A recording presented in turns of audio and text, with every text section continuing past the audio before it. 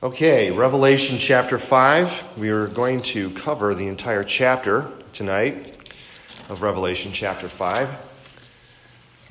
So please give your attention to God's word. So John continues in his vision. Then I saw in the right hand of him who was seated on the throne a scroll written within and on the back, sealed with 7 seals.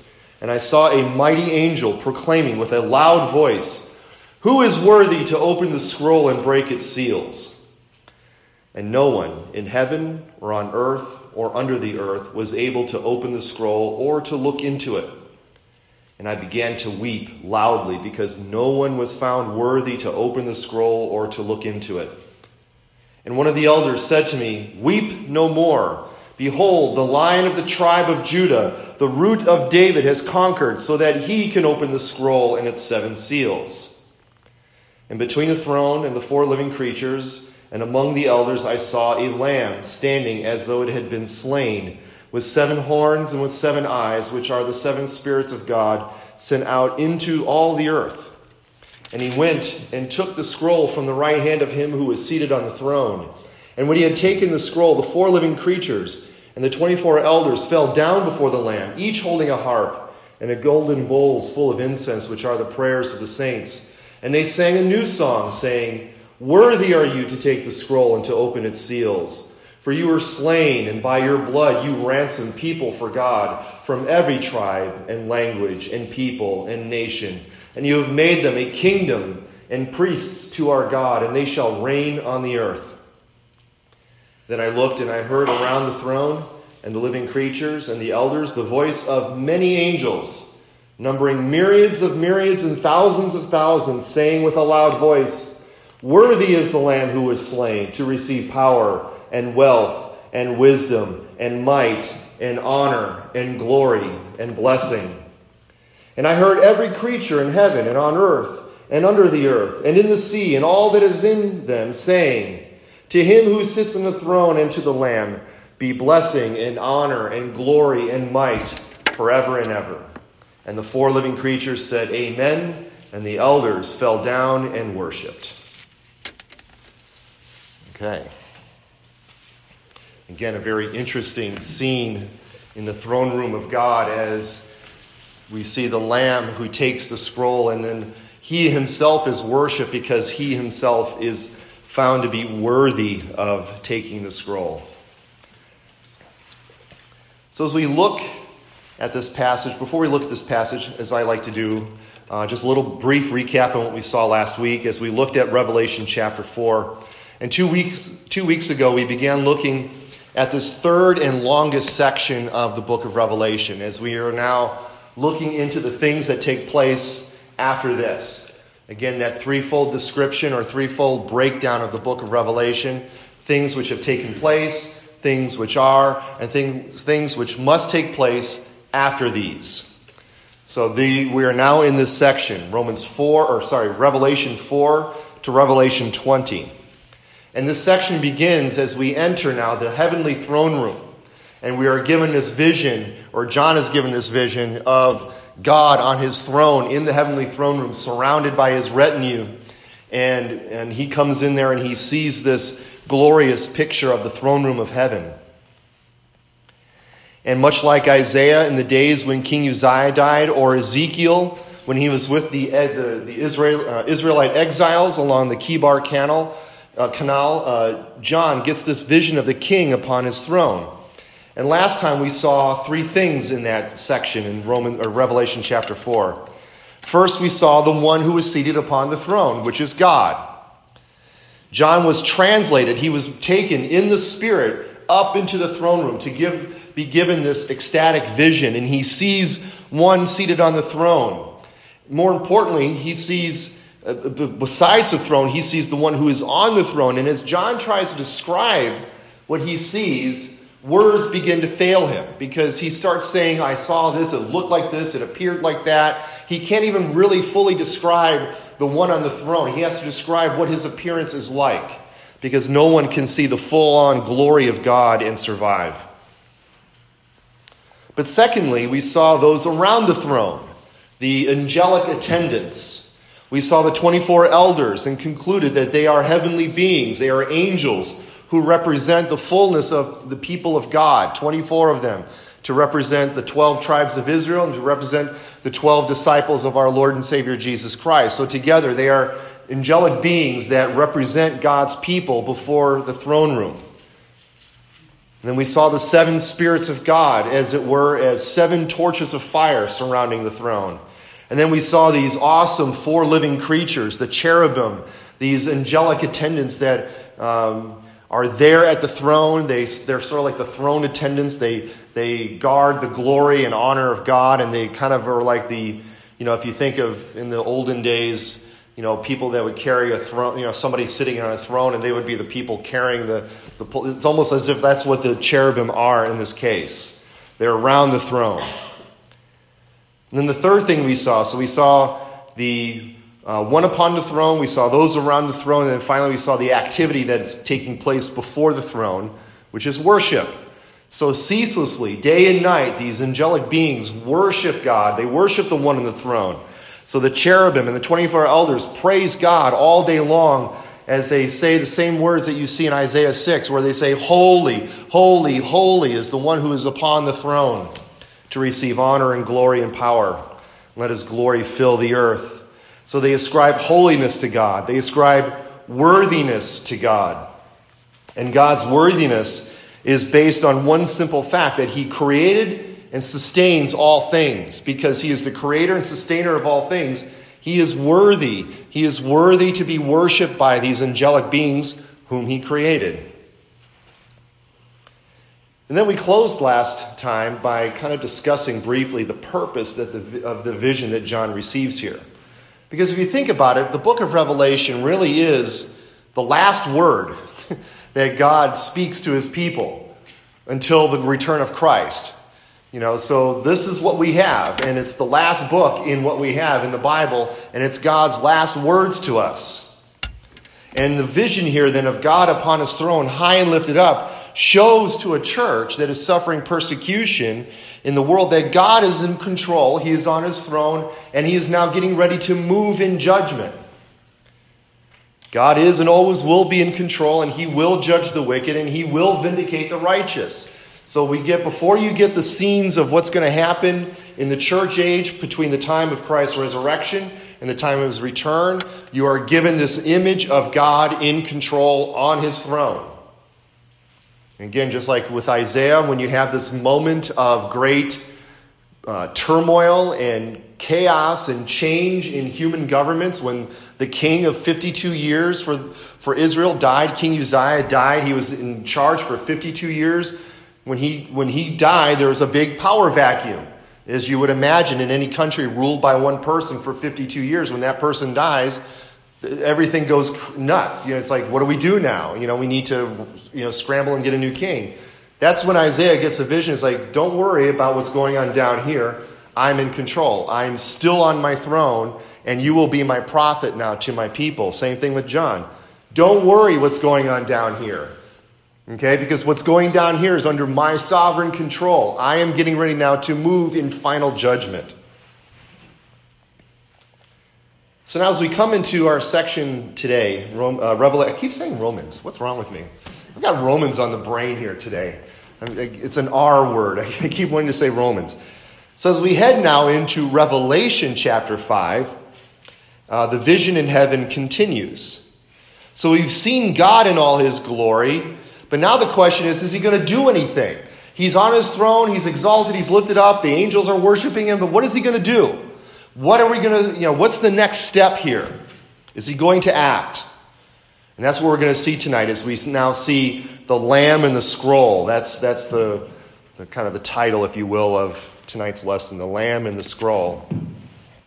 So first we see in Revelation 5, verses 1 through 4, after the awesome scene in Revelation 4 of God seated upon his throne and the angels praising God for his holiness, John sees something in God's right hand. He sees something in the hand of the one upon the throne, as we see in verse 1. Then I saw in the right hand of him who was seated on the throne a scroll written within and on the back, sealed with 7 seals. So John sees God, not seeing God in his pure essence. He's seeing a vision of God, and he's sitting on his throne, and he's holding a scroll in his right hand. Now, I don't know, do some people have translations that say book? Anybody? Book? Okay. I mean, it should be scroll. I mean, the word can mean book or scroll, depending on the context, but the idea is that in this time period, they didn't have anything like what we would understand as books, okay? The codex would not be developed until about 100 years after this fact. So this would have been a scroll, probably made of parchment or papyrus.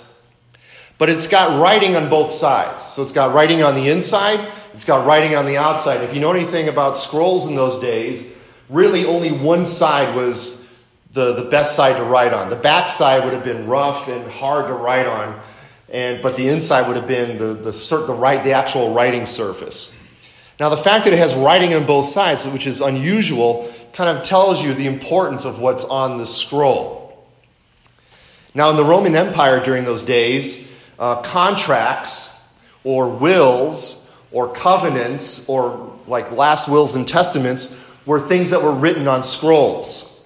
And in fact, in the Roman Empire, in particular, it would be like a last will and testament, something very important that would have writing on both sides.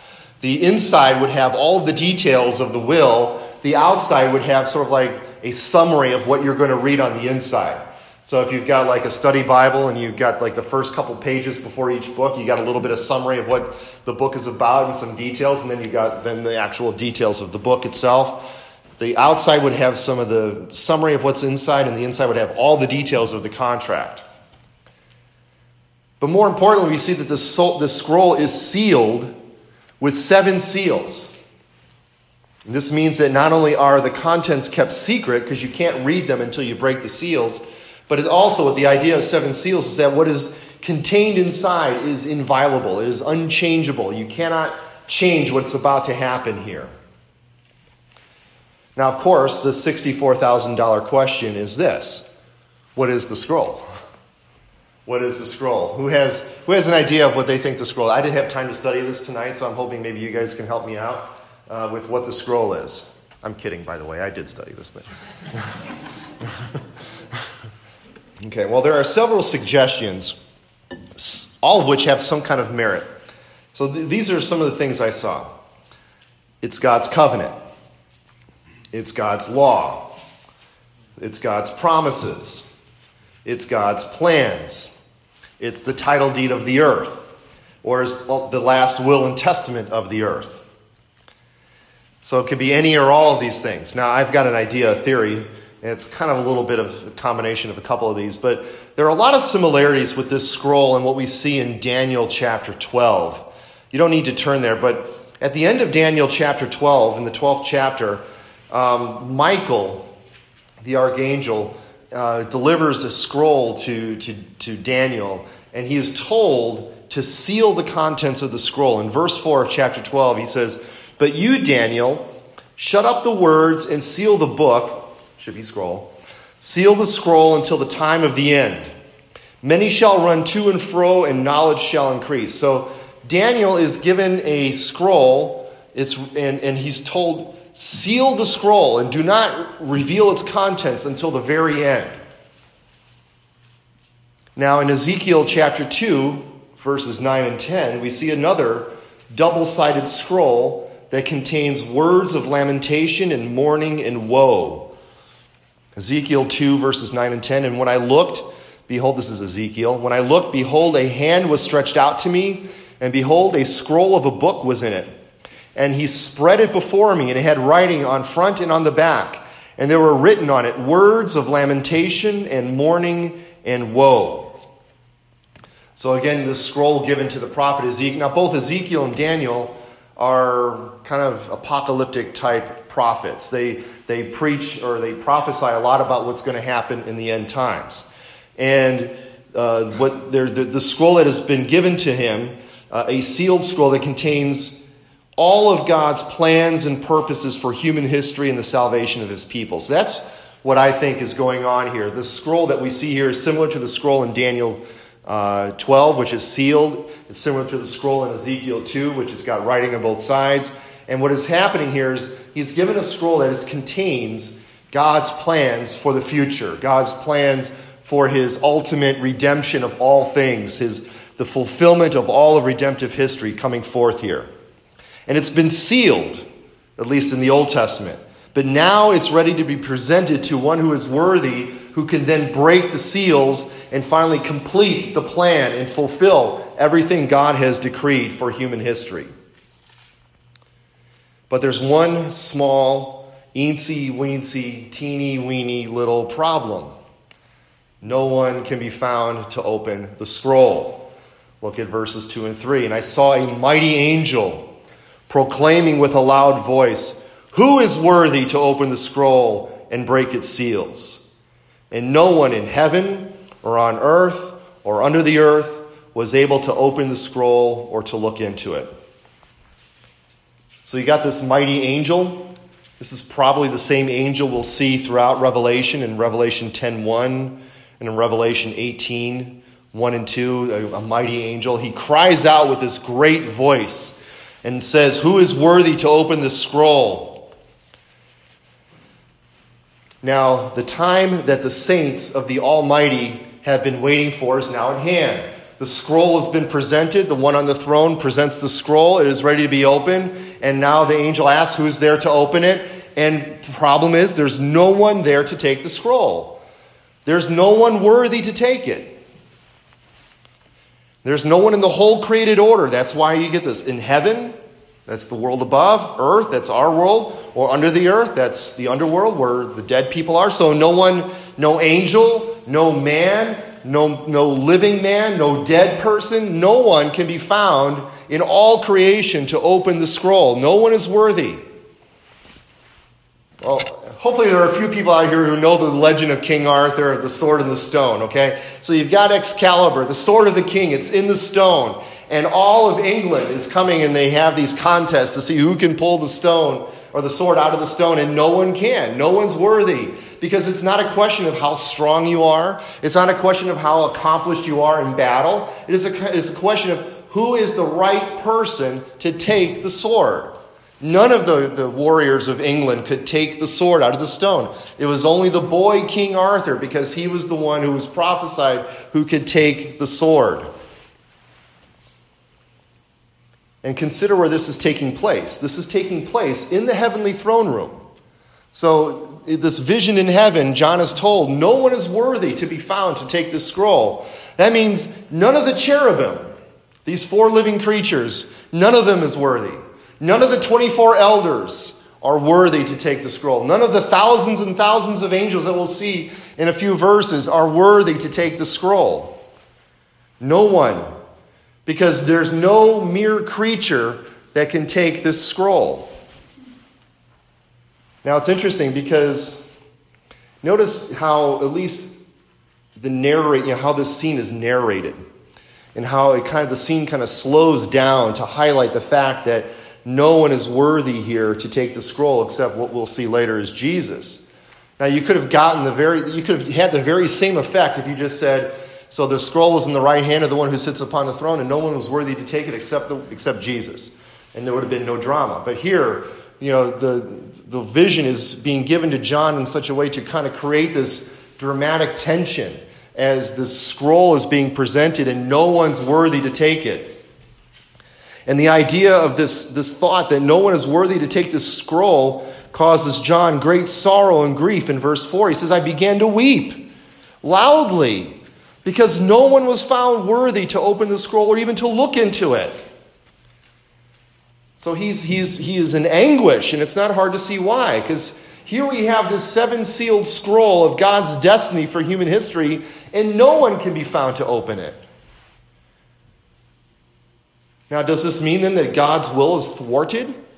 Is God's will, will the saints ever be vindicated? The idea here, John is trying, you have to try to imagine John's anguish here, his despair, his frustration. As here he's being given this vision, God is in control, here's God's plan, and no one can take it. And he's in anguish, he is in despair over this. It would be like reading a great multi-part epic saga, and then you find out that there's no last book to complete the story. You just don't know how the story is going to end. It's very frustrating. We need to know how this is going to end. Except this is worse because we're talking about the fate of God's plans of redemption. Well, moving on now to verses 5 through 7. When all hope appears to be lost, one of the elders goes up to John and taps him on the shoulder. John, don't worry. Don't worry. One of the elders said to me, "Weep no more. Behold, the Lion of the tribe of Judah, the Root of David, has conquered. So he can open the scroll and its 7 seals." So while no one in the entire created order is worthy to take up the scroll, the Lion of the tribe of Judah is worthy. And of course, this is speaking of Jesus. He is described in 2 ways here. He is first described as the Lion of the tribe of Judah. Now, quick quiz here. Who knows where we can find that reference to Jesus as the Lion of the tribe of Judah, or at least a reference that's something like that? Genesis. Okay. Do you know the context in Genesis?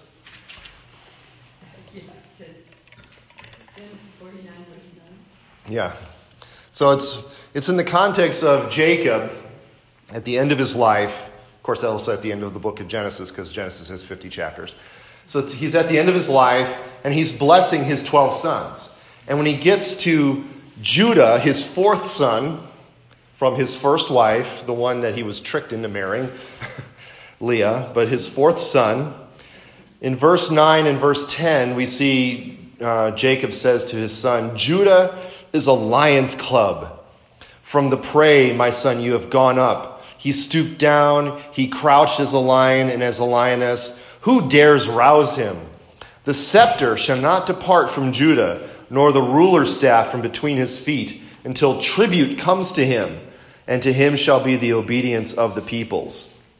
So here, Jacob is pronouncing a blessing on his son Judah, and it turns out to be prophetic, because he says that out of Judah will come not only the kings of Israel, but the great king of Israel, Jesus Christ. And the scepter, which is a sign or symbol of kingship or rulership, shall not pass from him. It shall not depart from between his feet until all tribute comes to him. Now, obviously, this was not fulfilled in Judah's lifetime. It was not fulfilled in any of the kings of Israel's lifetime. Maybe symbolically or prophetically in David or Solomon's lifetime, or at least in a kind of a picture form. But it's not fulfilled completely until Jesus, the great son of David. Now, he's also described here as the Root of David. Who knows where that comes from? The Root of David. Isaiah, right. Isaiah chapter 11, verses 1 through 10. Now in verse 1, it says, "There shall come forth a shoot from the stump of Jesse, and a branch from his roots shall bear fruit." And then in verse 10 of Isaiah 11, "In that day the root of Jesse, who shall stand as a signal for the peoples, of him shall the nations inquire, and his resting place shall be glorious." And again, this is Jesus, great David's greater son, according to the flesh.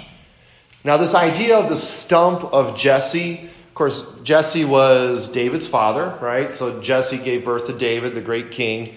And when it says the stump of Jesse, think of a tree stump, okay? So you got this great tree growing up, the kings of Israel, the kings of Judah. And then when the nations, when Judah and Israel finally committed so much sin that they were exiled into captivity for their apostasy, think of that tree then being cut, and what you're left with is the stump. Okay, now unless that stump is just going to be there, it's not going to grow a tree anymore. The point is, when the kings acted so wickedly, the kings themselves were cut off. In fact, one of the kings, I think it was Jeconiah, I think that's the name. He was so wicked, God finally said to him, says, "That's it, no more kings shall come from your loins." Now, Jesus has a nice way of God has a nice providential way of getting around that curse with Jesus. But the idea is, you've got this stump, which is the dead Davidic line. It was cut off, leaving a stump. But here we're told in Isaiah that a branch shall spring forth from that stump and will bear fruit. And that branch is Jesus, great David's greater son. This is the one who is worthy, the one who is the line of the tribe of Judah, the one who is the root of David, this great king. He is worthy.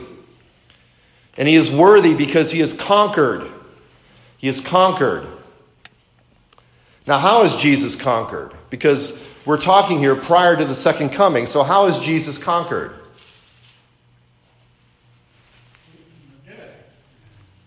Being raised from the dead. Exactly. Jesus conquered sin and death by his own victory on the cross. The enemies of sin and death are far worse enemies than anything we've ever had to face in this world.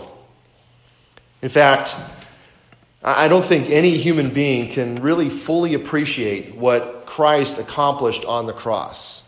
I mean, if you've ever seen the movie The Passion, Mel Gibson's version of the life and death of Jesus Christ, and it's so focused on his physical sufferings.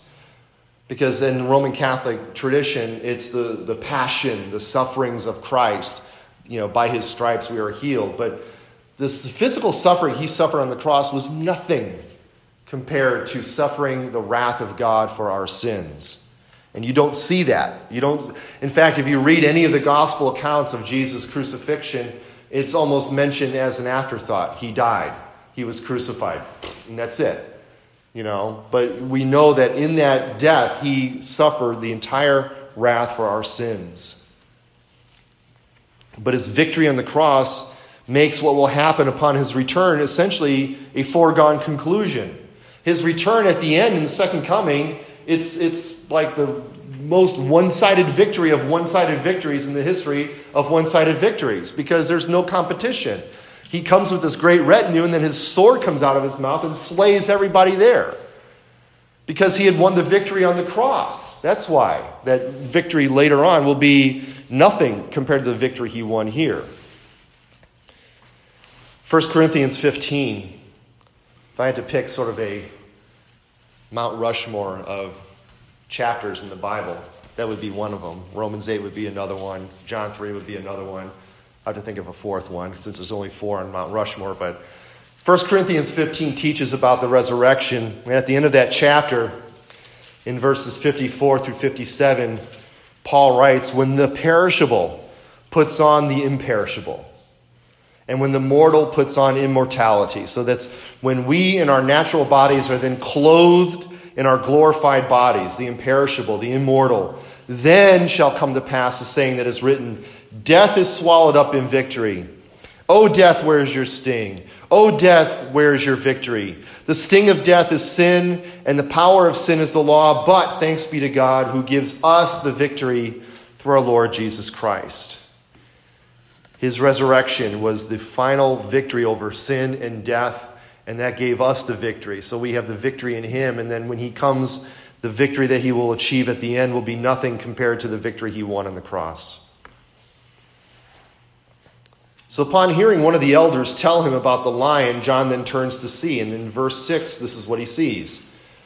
"Between the throne and the 4 living beings, or 4 living creatures, and among the elders, I saw a lamb standing, as though it had been slain, with 7 horns and 7 eyes, which are the 7 spirits of God sent out into all the earth." So he's told that the Lion of the tribe of Judah has won the victory. He has conquered. He is worthy. But then when he turns to see, he sees between all the angels there around the throne, he sees a lamb. A lamb as though it had been slain, a slaughtered-looking lamb.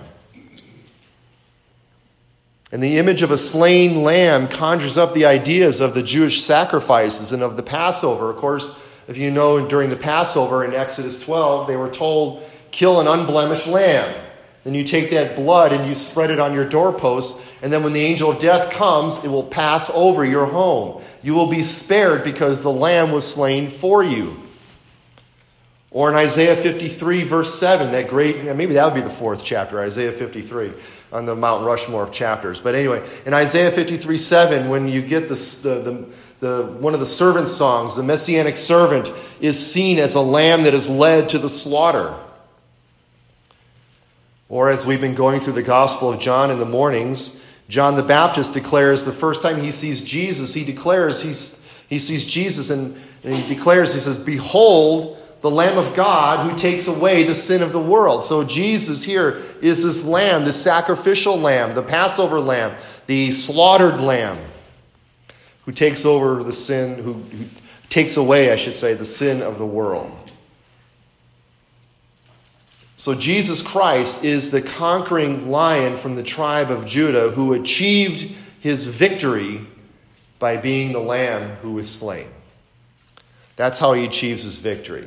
He doesn't achieve his victory through great military, mighty conquests. He achieves his victory by submissively, humbly going to the cross to obey the will of his Father and die a death that we deserve to die.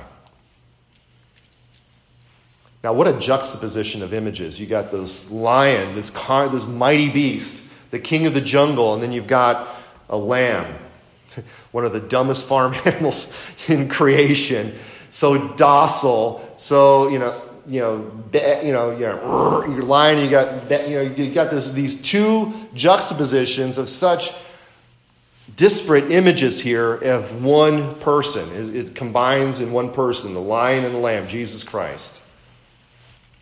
And it was by being this lamb who was slain that he could be the great king from the tribe of Judah, which tells us something again that the Bible continually tells us, which is that the road to glory leads through the cross.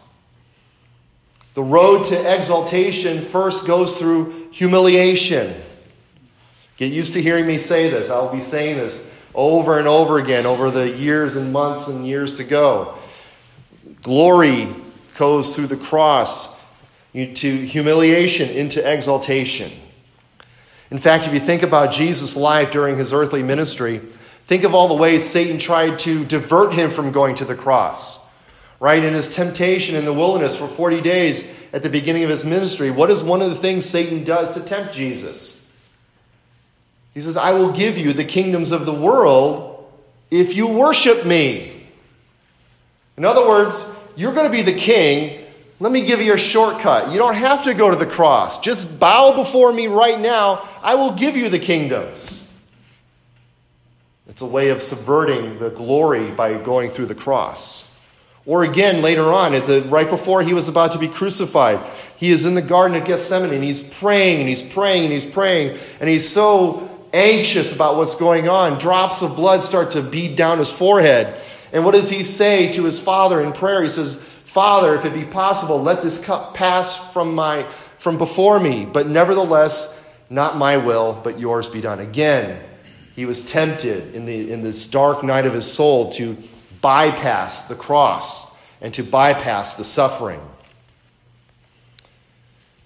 But Jesus had to go to the cross. It was necessary that he go to the cross. It was God's will. It was his plan. And Jesus fulfilled it to a T. So here is this lamb as though it had been slain, but it's an interesting looking lamb because it's a lamb like no other lamb because it's a lamb that has 7 horns and 7 eyes, which are the 7 spirits of God. So you got 777. You got you have 7 repeated 3 times. So the number of perfection, the number of fulfillness or fullness, and here it's repeated 3 times to emphasize. But horns are a symbol of power. Okay, it's an ancient Jewish symbol of strength or power. So we're going to see beasts and everything else throughout the book of Revelation, and they have horns and so on. It's a symbol of power. But having 7 horns is meant to show that Jesus has ultimate power. He has the fullness of power. He has great power. And then he has 7 eyes, which are the 7 spirits of God, and just means that Jesus possesses an infinite, all-seeing knowledge, and that he is filled with the fullness of God's Holy Spirit. As we saw this morning in John chapter 3 and verse 34 of Jesus, it is said that he had the Spirit without measure. He had the fullness of the Spirit.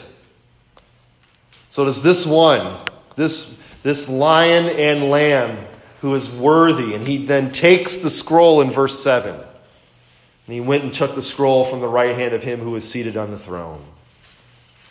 So Jesus is the one through whom God's divine plan of redemption will reach its consummation. And then finally, in verses 8 through 14, we see worship. So what happens after the Lamb takes the scroll? We see a scene of great worship. 3 scenes of worship here as they sing, "Worthy is the Lamb." I always think of that song, Angus Day, "Worthy is the Lamb, worthy is..."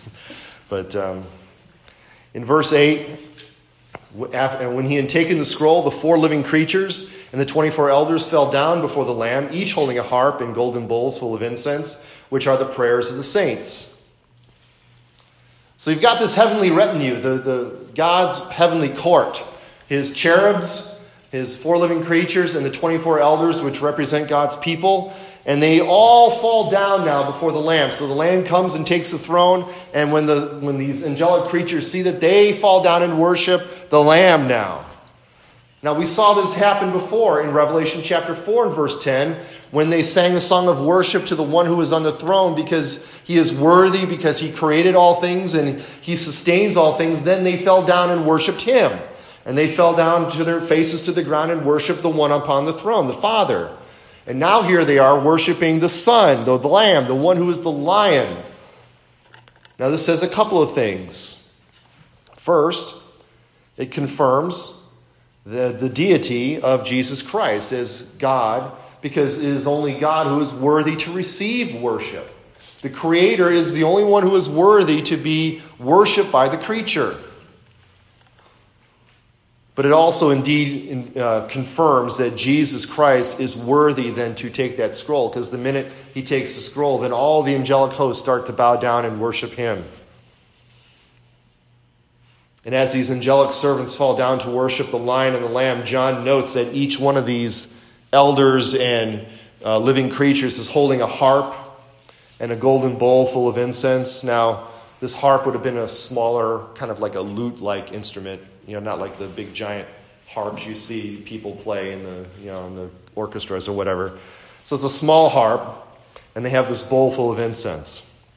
Now, the harp is an instrument that is used often in Jewish worship. Particularly, you see it in the Psalms.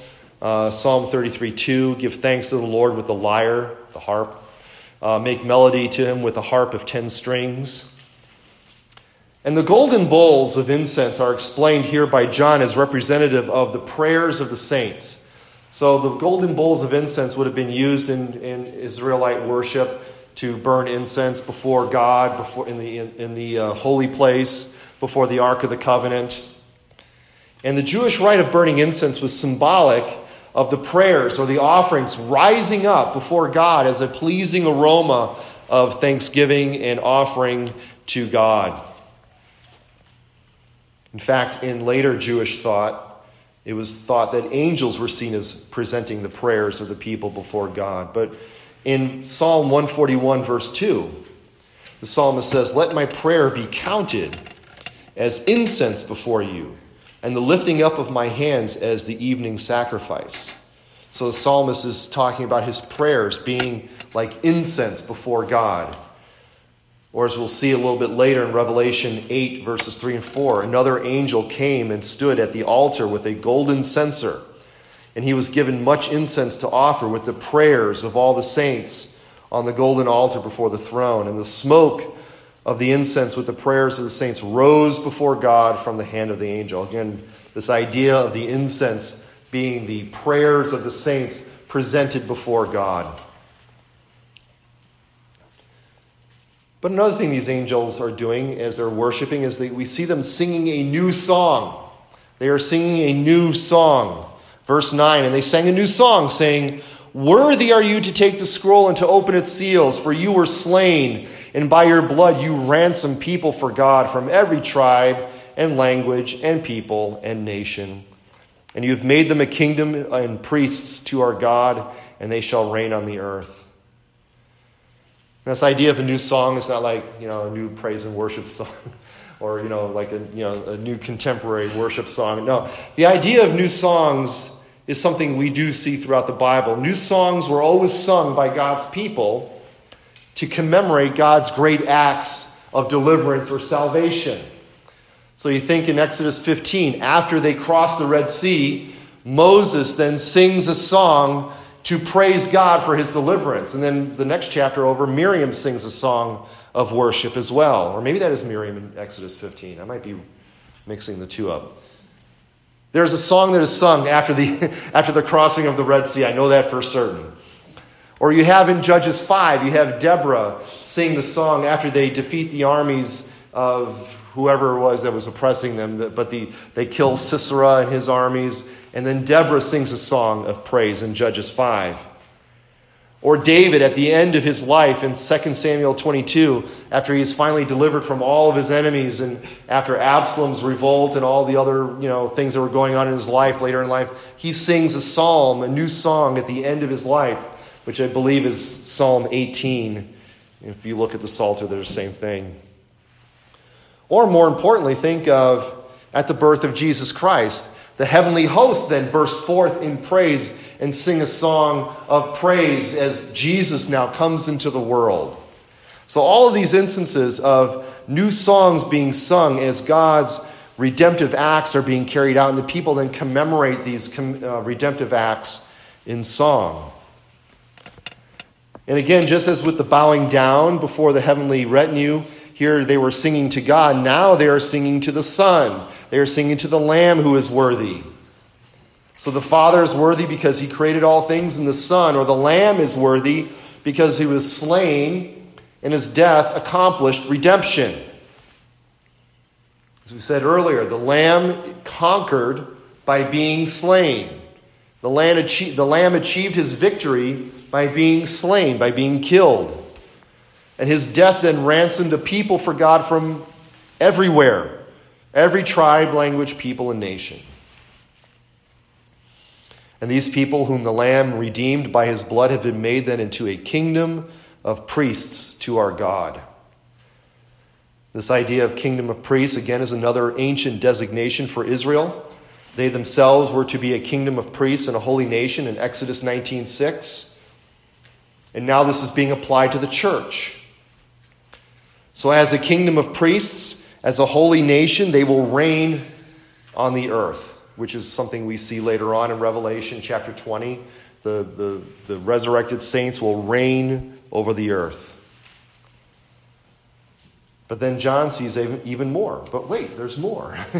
So not only are the 4 living creatures and the 24 elders worshiping, but then he looks in verses 11 and 12. I looked and I heard around the throne and the living creatures and the elders the voice of many angels, numbering myriads of myriads and thousands of thousands, saying with a loud voice, "Worthy is the Lamb who was slain to receive power and wealth and wisdom and might and honor and glory and blessing." So not only do the living creatures and the elders offer songs of praise, but now the entire heavenly host is offering praise before the Lamb. Thousands and thousands, basically an infinite number of angels. More angels than John could count because he runs out of words to describe it. Myriads of myriads and thousands of thousands. And I don't have a number I would just call it like a jillion. How's that? We got about a jillion angels out here and they're worshiping God. And then finally, if that's not enough, the whole of creation joins in the praise in verses 13 and 14. And I heard every creature in heaven and on earth and under the earth and in the sea and all that is in them saying, "To him who sits on the throne and to the Lamb be blessing and honor and glory and might forever and ever." And the 4 living creatures said, "Amen." And the elders fell down and worshipped. And again, notice this idea here of power, wealth, wisdom, might, honor, and glory, or glory and might and blessing and honor. These are all the things they are ascribing to the Lamb. May all these things be given to you because you are worthy. But note also here in these last 2 verses the parallel with verse 3. So whereas before when they were trying to find someone worthy to open the scroll and they couldn't find anybody in heaven or anybody on earth or anybody under the earth who was worthy, now you have everyone in heaven, everyone on the earth, everyone under the earth, in fact, everyone in the sea, all of creation worshiping God now, worshiping the Lamb, who is infinitely worthy. And and then you kind of also see like an expanding radius of worship. First, worship starts around the throne with the 4 living creatures and the 24 elders, then to the myriads of angels, and then finally to all of creation.